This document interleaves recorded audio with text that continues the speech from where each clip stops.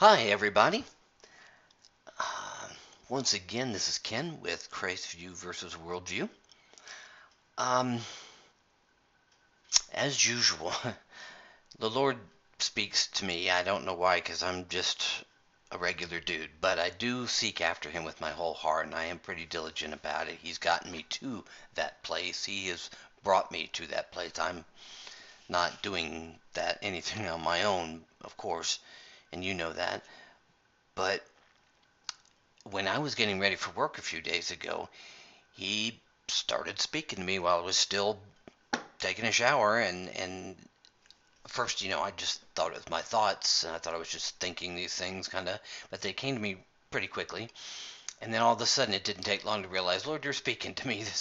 And so as soon as I got done in the shower and dressed and everything, I went into the spare bedroom, which is an office, and I jotted everything down that I needed to before I would forget, because I've tried not doing it before, and I don't remember, and the devil steals things away, and I've just learned to have a pen handy just about wherever I go.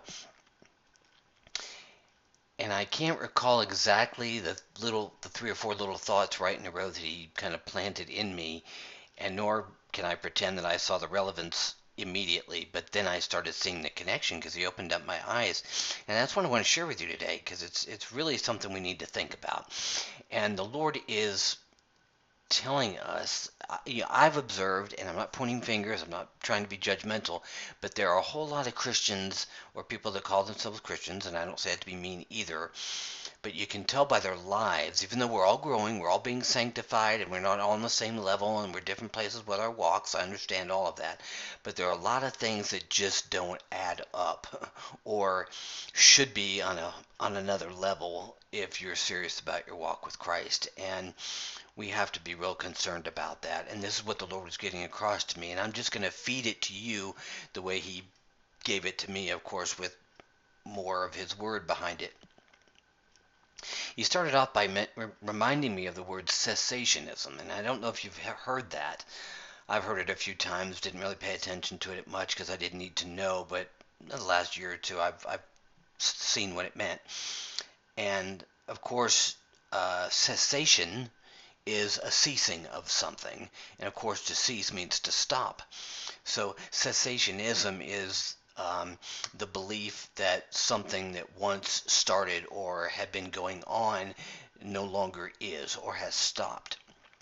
That makes sense. And whether you know the word or not, it doesn't matter, but I'm sure you're familiar with the concept. I'll say it this way. It's the belief by some segments of Christianity, we'll say, that the miracles and the signs and the wonders have ceased. Um, they say that they were for the apostles only, or at the very least, they were for the very early church. And to say the truth, there are some scriptures where if you read them, you can come to that conclusion.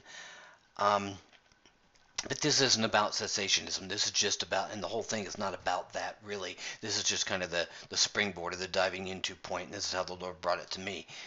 And I'm too simple to do it any other way, nor do I want to change the Lord's words or His approach, so I'm just bringing it to you the way He brings it to me.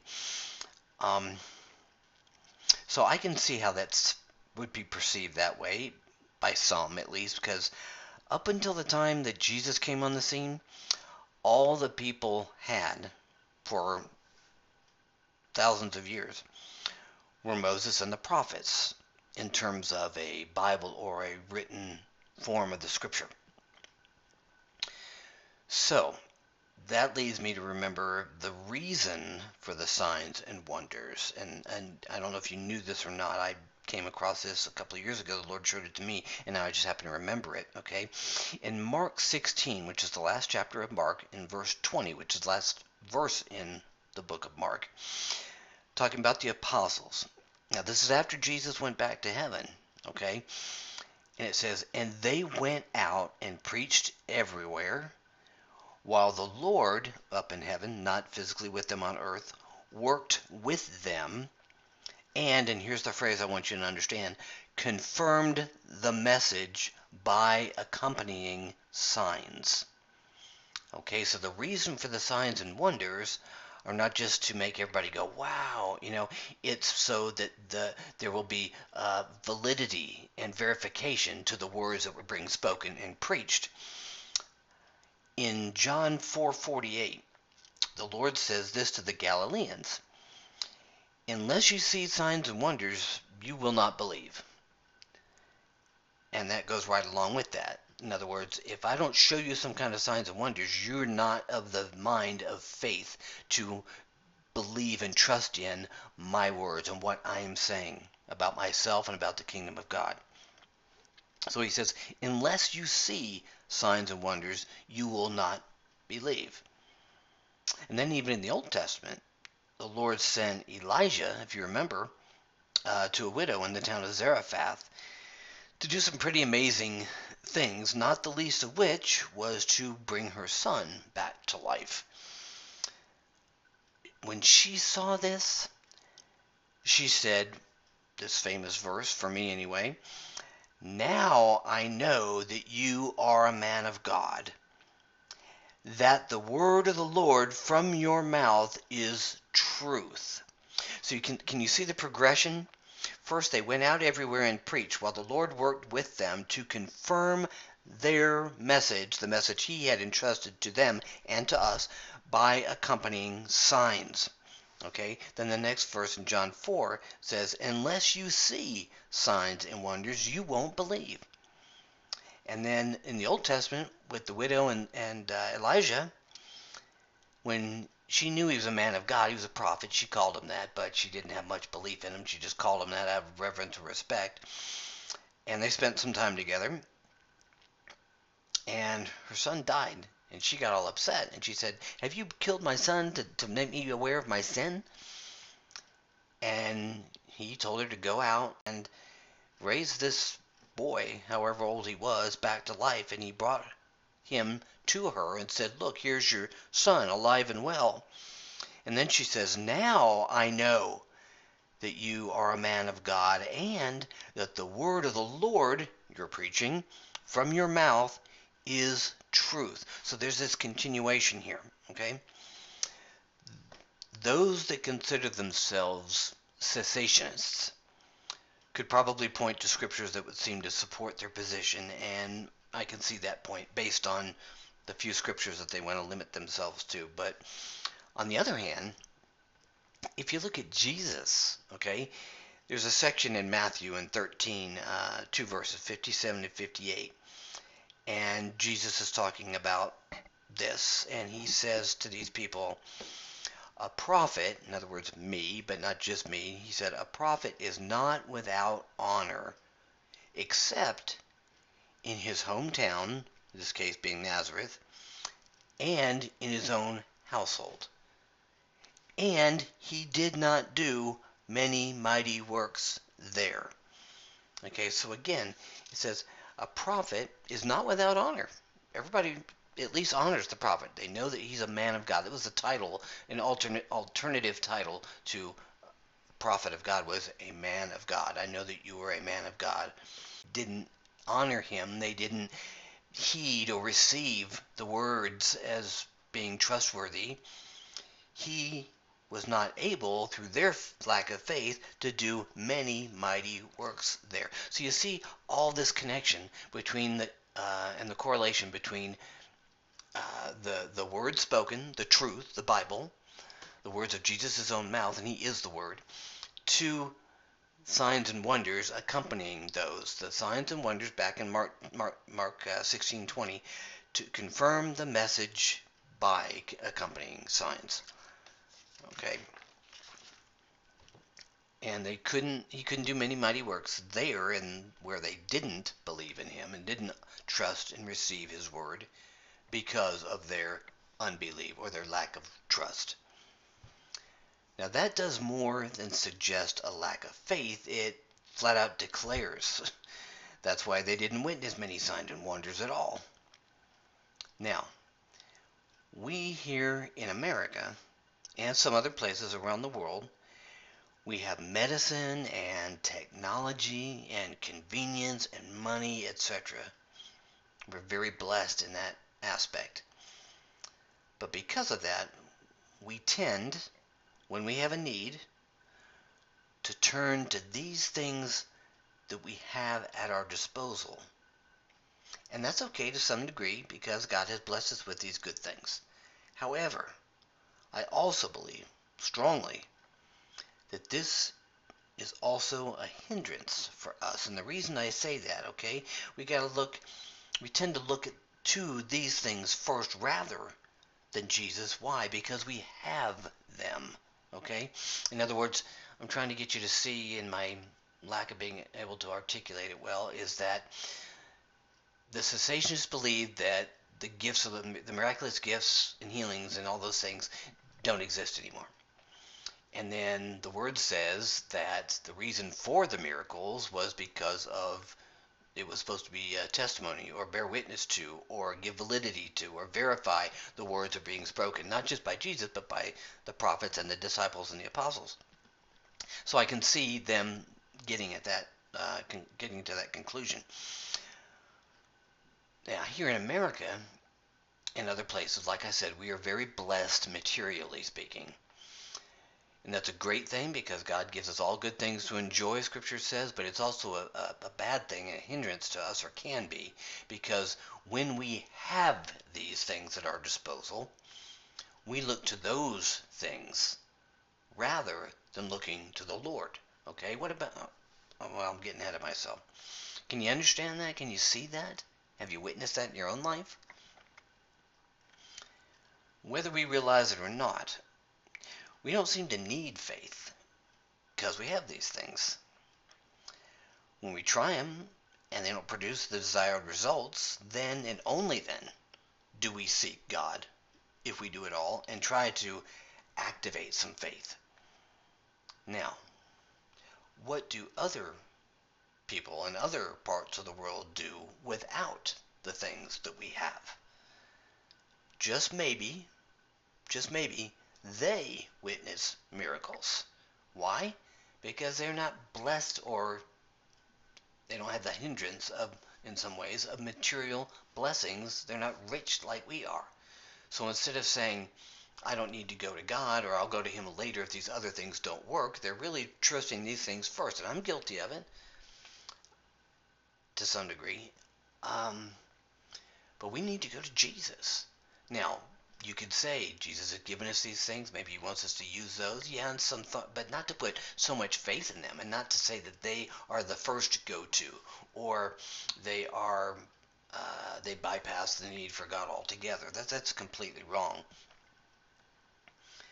And so maybe these people that don't have the things that we have, maybe they see miracles because they've got God and that's all they have and that's all they really need. So they see miracles. We see, so God is showing me maybe the reason cessationists are what they are is not for the reason they say they are. Maybe if God exposed their motives in their hearts, and I'm not blaming them, I could be just like that too. And maybe I am to some degree. Maybe he's trying to get them to say, you know what, the reason you're not seeing miracles is not because they were just for the people way back when, in Jesus' day and the first 100, 200 years after that. Maybe the main or only reason that you're not seeing miracles here is because you don't tend to need them, because you've got technology. You've got other things at your disposal, money and stuff like that, and so you can go to those things, and a lot of times they will produce the results that you want. But only when you don't have them and you go to God, maybe that's when you see the miracles. So maybe they haven't ceased. Maybe we just don't have them here because we're placing our faith in the things and in these other means rather than in the Lord. These people in the States, even in the States, they attribute something to a miracle. Maybe they'll say, oh, that was a miracle, but they don't attribute it to Jesus. They'll talk about what a miracle that was, but then they don't follow it up by saying, truly, God is the one that's done this, because really miracles are things that humans can't do. Not only can they not explain them, but they are not capable of doing them. That's why they're called miracles by definition. But they stop short of giving glory to God. They'll just say, in their minds and hearts at least, I don't know what caused this, but it's not human, so I didn't do it. But they're not really ready to give grace accolades to God, so they'll just say it's a miracle. Well, if you're going to say it's a miracle and humans can't do it, well, it's not an animal. Who else do you give glory to? Okay, well, go ahead and finish the statement by saying it's a miracle. Thank God that He smiled upon us, that He showed us His grace and power. But they don't do that. Okay, and so there is no, when they call it a miracle, but they don't attribute the glory that to Jesus that He deserves, no faith is required there. They've just been, they think, recipients of or witnesses of grace. They might not realize it that, or they don't call it that, they don't ascribe it to God, but they know that they've just been the blessed recipients, of something wonderful. But it's not a matter of faith. They just say it's a miracle. Now, when our Lord was asked, let's take this, okay? This is where the Lord is leading us. When our Lord was asked by Mary, by his mother, at a wedding in Cana, you'll remember, to perform a miracle, he instructed some servants there at the wedding to fill some urns or big, large jugs with water. You remember that. Then, when more wine was needed at the celebration because they ran out of what they started with, Jesus told them to start pouring out of the water jugs. And it had been turned into wine. Do you remember that? Now you can read that in John chapter 2, verses 1 through 11. Water, ordinary water, had been transformed into wine. And this is where God is taking us, okay? They were there. They were the witnesses of it, not just the pourers of it, but Mary and some of the other disciples were there. There was an obvious and objective and verifiable change that had taken place. And it was clearly for the better. Stay with me here. God's showing us something. There's a progression to this. Now in Acts chapter 3, verses 1 through 10, we find another instance of a miraculous sign and wonder. And you probably remember this too. Peter and John were at the temple, and before they got in, they ran across a lame man who'd been lame since birth, okay? And he was asking for alms, and they said, you remember, silver and gold we don't have, but what we do have, we gladly give you. And then in the name of Jesus, okay, they were his proxies, okay, in the name and in the power or authority of Jesus, they healed a lame man who had been that way since birth. And the scripture tells us in chapter 4, verse 22, that he was now more than 40 years old. Now again, just like the wedding at Cana, okay, the water turned into wine, and there were people that witnessed it. There was a transformation, and it was a clear and obvious thing. Once it was water, now it's wine. Okay? Scriptures, miracles, signs, and wonders. Now, the fact that the man was lame since birth, and now he was more than 40 years old, and now he could get up and walk, and Scripture even says that he got up, stood on his feet, rejoicing, and hopped around and everything when they went into the temple, okay? All the people there, all the people witnessed this, including the priests and the Sadducees. There was a clear, once again, a clear, obvious, objective, and verifiable difference in the man's physical condition. Everybody saw it, and everybody acknowledged it too. Even if they didn't believe in Jesus, even if they didn't like the apostles and who they represented, they said that a miracle and sign and wonder has taken place. We can't deny it. We've seen it with our own eyes, okay? They said a wonderful change had taken place, and it was undeniable. So, water into wine, undeniable change, verifiable by many people. Now we see a lame man, since birth, now over 40 years old, been healed in the name and the power of Jesus, total transformation, legs and feet and ankles and everything made strong. Everybody saw it, even those that were against the word. They saw it, and they verified and they witnessed the fact that a transformation, a change had taken place for the better once again. A third example. Scripture tells us how Bartimaeus was a blind man and therefore also by necessity a beggar. And this is recorded in Mark 10, verses 46 through 52. His disciples were there, as were many others, Scripture tells us. Those close to Christ and those following from a distance were right there to see this. There was no denying it. What am I talking about? As soon as the Lord said to him, he said, "Go your way, your faith has made you well." And it says, and immediately this man, Bartimaeus, recovered his sight and followed Jesus on the way. So once again, the fact that a miracle slash sign slash wonder had occurred was a clear, obvious, objective, and verifiable happening. A transformation had taken place and everybody once again witnessed it. Water to wine, lame man can now walk, blind man can now see. Miracles, signs, and wonders, and they give witness and they bear witness to the veracity or the validity of the word. And that everybody saw it is undeniable. And it was a change for the better. Now in the three of four Gospels, Matthew, Mark, and Luke, they all bear witness to another miracle, sign, and wonder. The fact that a man, naked, living in a cemetery, wild and possessed and tormented horribly, had so many demons inflicting him day in and day out that the demons called themselves collectively by the name or the word Legion. Now, this was a term of military familiarity then, and it referred to a division of the Roman army consisting of 6,000 infantrymen.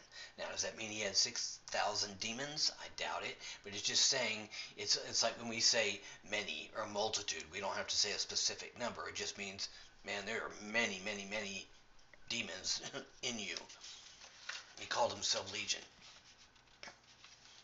Now, Mark 5, 3 through 5 says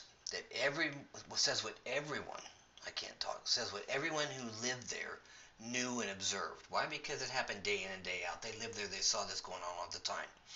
But Scripture says he had lived among the tombs, and no one could bind him anymore, not even with a chain. For he had often been bound with shackles and chains, but he wrenched the chains apart, and he broke the shackles in pieces. No one had the strength to subdue him.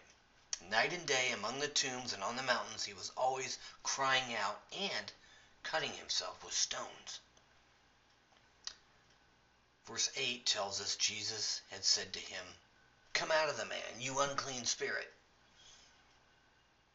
Now there were pigs nearby, and they asked Jesus, they knew that he was going to not put up with what they were doing to this poor man, so they begged him to be cast into the pigs, and so out of his mercy, he did that. Now, remember, pigs were unclean animals to the Jews, so the fact that he sent them into pigs is, no, not a big deal. It was for them, but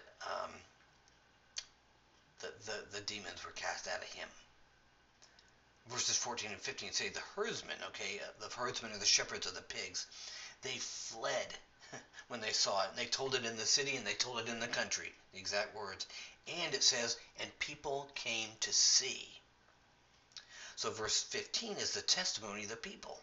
It says, and they came to see Jesus and saw the demon-possessed man, the one who had had the legion, sitting there, not wild and running around cutting himself anymore, clothed and not naked anymore, and instead of crazy and wild and possessed, in his right mind.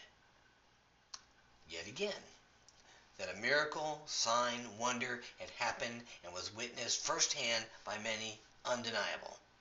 A clear, obvious, objective, and verifiable transformation had occurred and was publicly acknowledged by a multitude of people.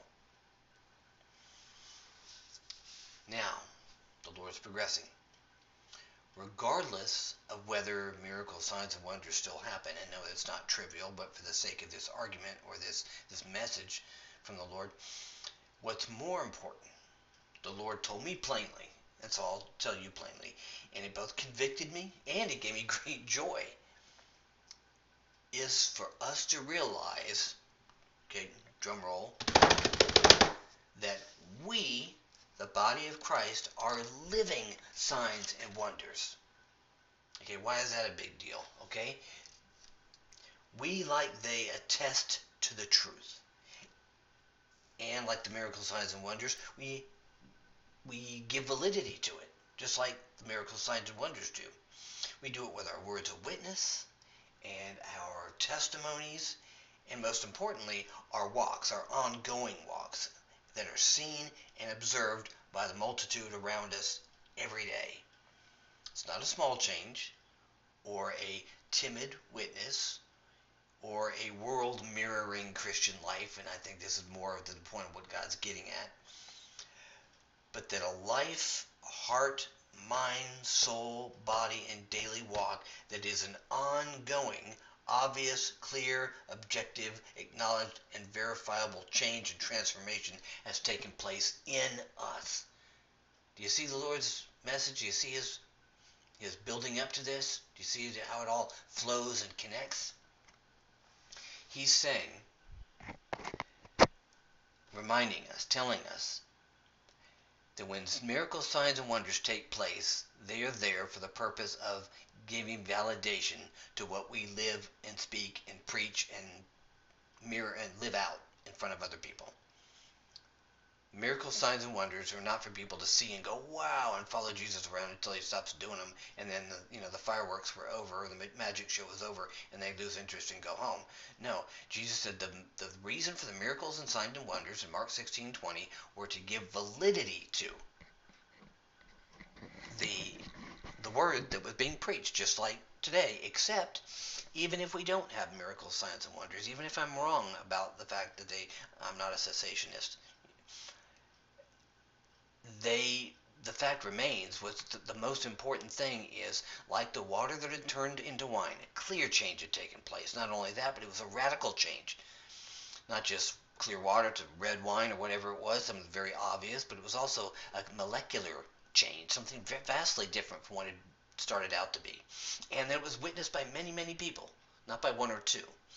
Okay, and then the next one that came, and then the next one that came, and the next one that came. Okay, they're all clear, vivid transformations from one thing, not subtly into something else, but one minute it's this, the next minute, the next day, it's this. And there's a clear change, a massive, radical, obvious to see change, a noticeable, verifiable change in the way you live and act and walk, and you hunger and thirst for righteousness instead of the old things you used to follow after. That's the Christian life. And God is saying, you know what? That's the important thing. Okay? And we, if we're in Christ, are living signs and miracles and wonders. Why? Because we bear witness to, in our hearts, in our words, and the things we do and don't do anymore, the way we dress and don't dress anymore, the things we watch and don't watch anymore, the things we listen to and don't listen to anymore, the way where our character has changed, the way our demeanor has changed, the way our speech has changed. Even if we're growing in Christ, initially and going forward, there is a clear objective, not subjective, objective, verifiable, vast difference that has taken place. And not only that, that everybody around notices it. That's how clear it is. Okay, in Scripture, does it ever mention the fact that the wine turned back into water? Did it ever say the man, when he got his ability to stand and walk, went back to being lame? Does it ever say that Bartimaeus went back to being blind? Does it ever say that that this man in the tombs went back to cutting himself and screaming and being naked and living in the tombs and being wild?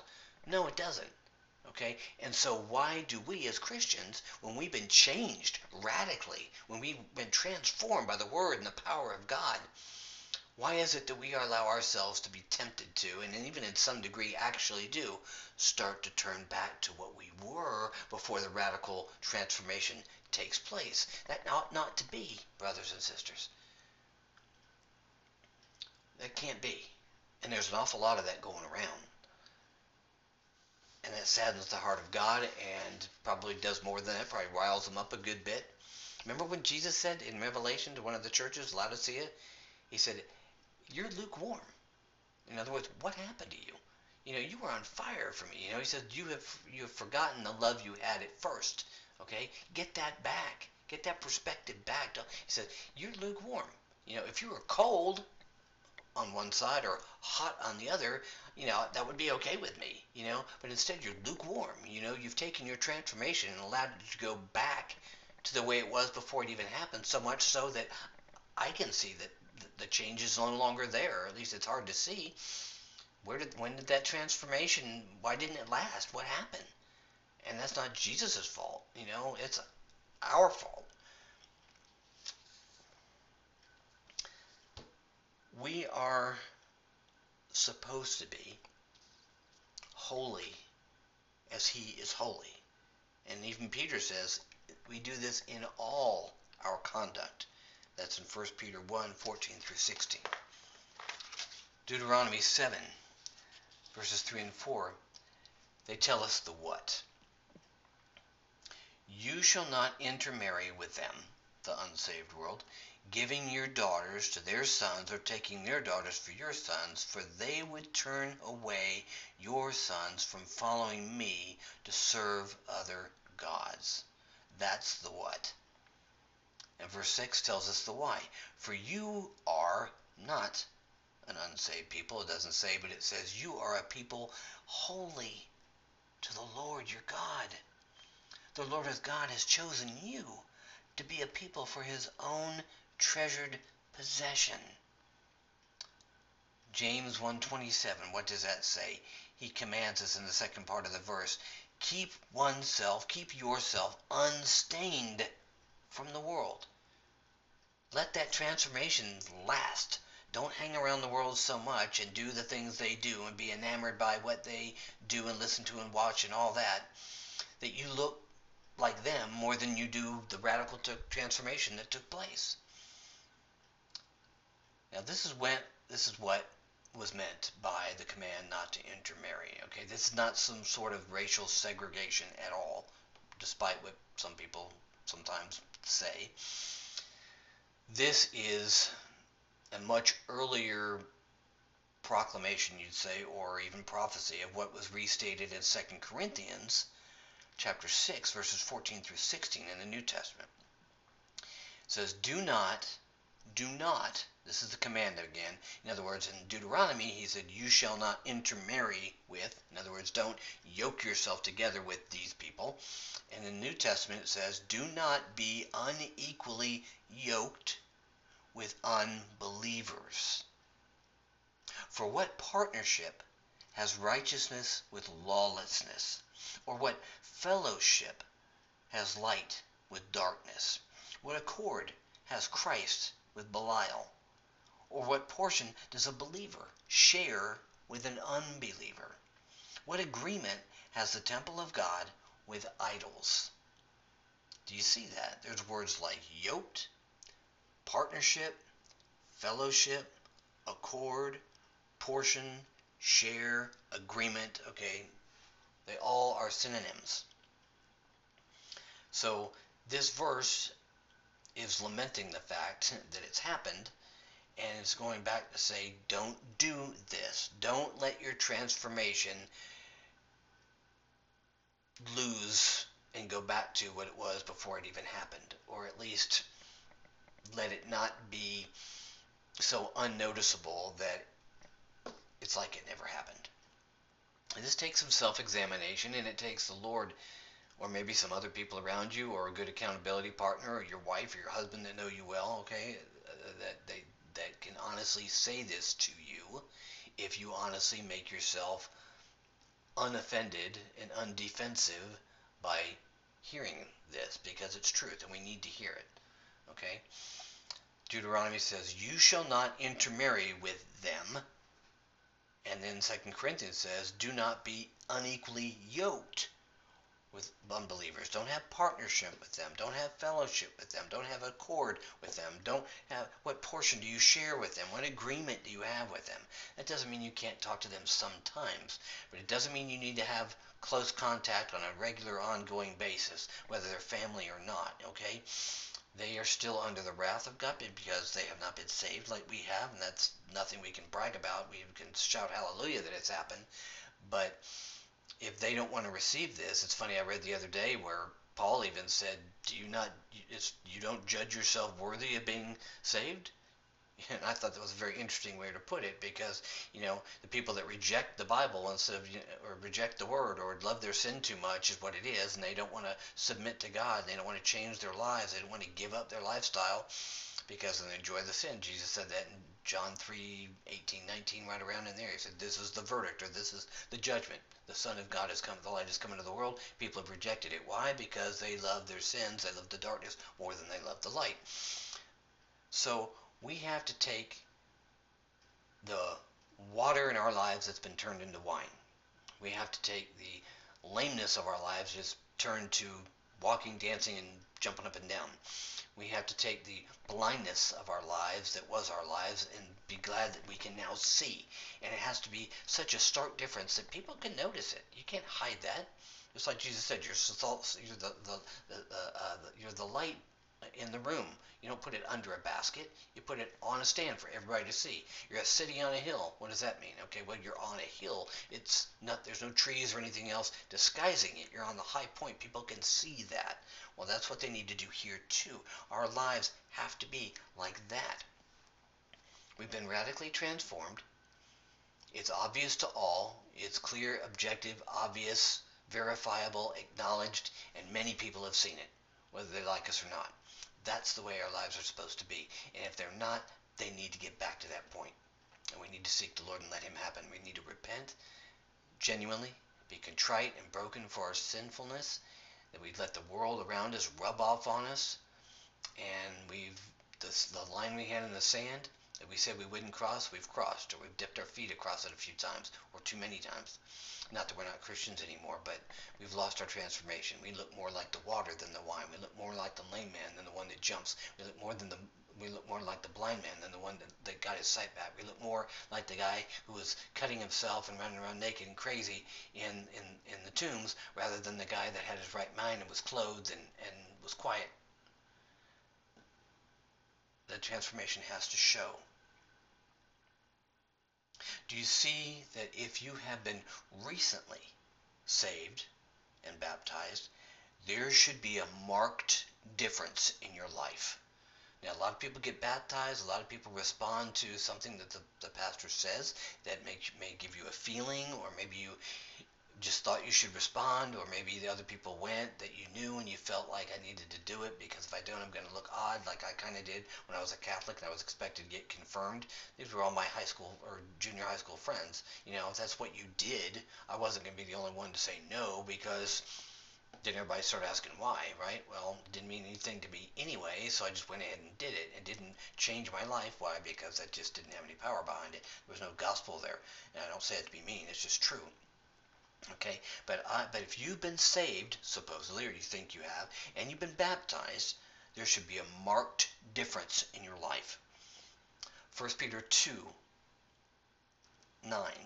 says, you are a chosen race. You are a royal priesthood. You are a holy nation. You are a people for His own possession.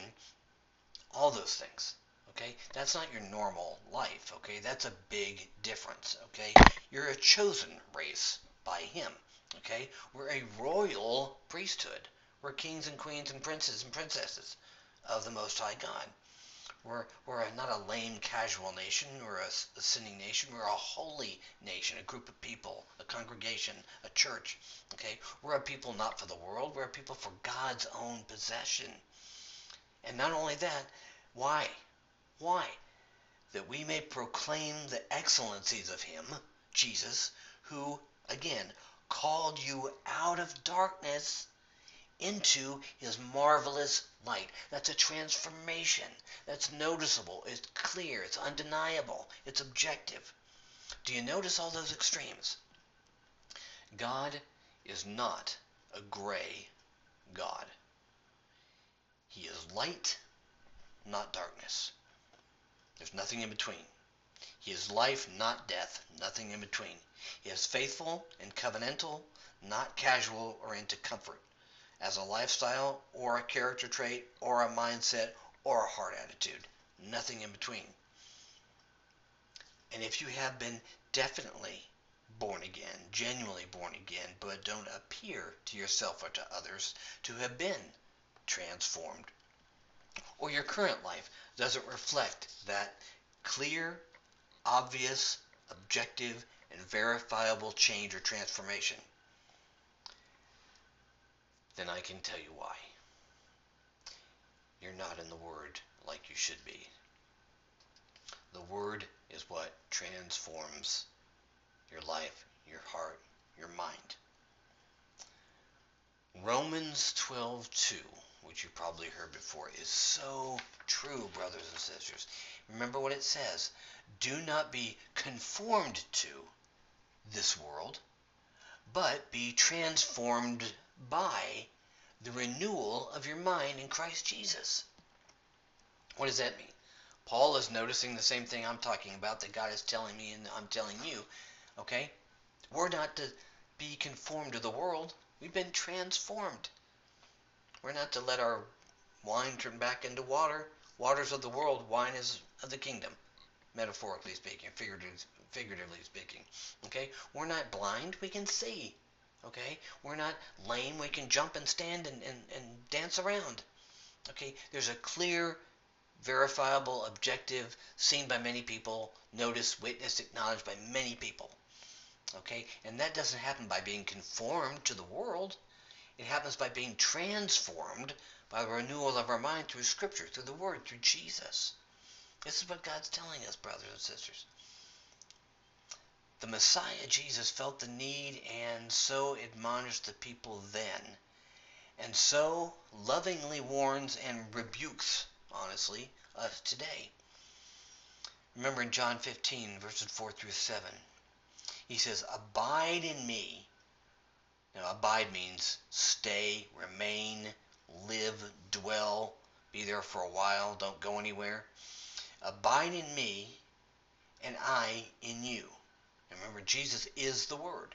So again, he's saying, abide in me, abide in my Word, and it will abide in you. He said, as the branch cannot bear fruit by itself, you get out of the Word, you look like the world. You go back to being water and blind and lame.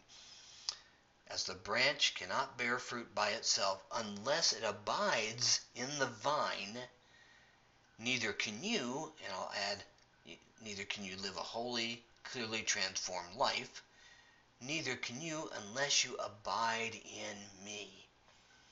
I am the vine, you are the branches.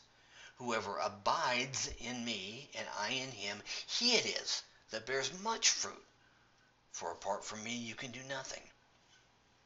If anyone does not abide in me, he's thrown away like a branch and withers, and the branches are gathered, thrown into the fire, and burned. Now, if we're true Christians, we're not going to be gathered, thrown into the fire, and burned, unless we get to the point where we walk away from God altogether, and that does happen. That's called falling away. It's called apostasy. We're not going to be thrown into the fire, meaning hell, if we remain, stay, dwell, abide in him. We are believers, but to the degree, listen here, to the degree that you remain in him and his word, you will either resemble the world, its habits, its speech and hobbies and devotions, along with its casual attitude toward God, or you will be noticeably transformed and seen by all, especially your Savior. To the degree that you remain in him, brothers and sisters, and his word, if you remain, stay, dwell, abide in him, to the degree that you remain in him and his word, if you don't do it, you're going to resemble the world, its habits, its speech, its hobbies and devotions and casual attitude. And I see it all the time. Or if you stay in His Word, you will be noticeably, visibly acknowledged to your transformation. And you're going to be seen by all, especially your Savior. No more lukewarmness. He won't say, I have to spit you out. He'll say, you're cold, you're hot. Okay. Now, what does Scripture say? We are in the world, but we're not of the world. So we should look quite different. Amen? Amen? We should be a pleasing aroma, not a stench in God's figurative nostrils. Now let me say this. This is not a stinging condemnation from a man. Who am I? This is a judgment from our Maker. And by judgment, I mean a decision made after having seen and evaluated the evidence, meaning our lives and their fruit. As Paul told Timothy to fan into flame the gift that was given him. You remember that? We are to fan the light of our flame from a low flicker into something to be put on a lampstand that can be seen on a hill. It's clear, obvious, objective, acknowledged, verifiable, and a transformation. This, brothers and sisters, glorifies God and draws others to repentance and salvation.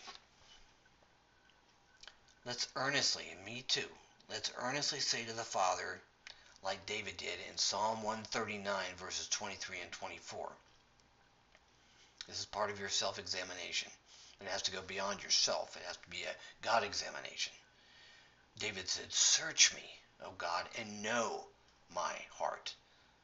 Try me and know my thoughts. And see if there be any grievous way in me. And lead me in the way everlasting.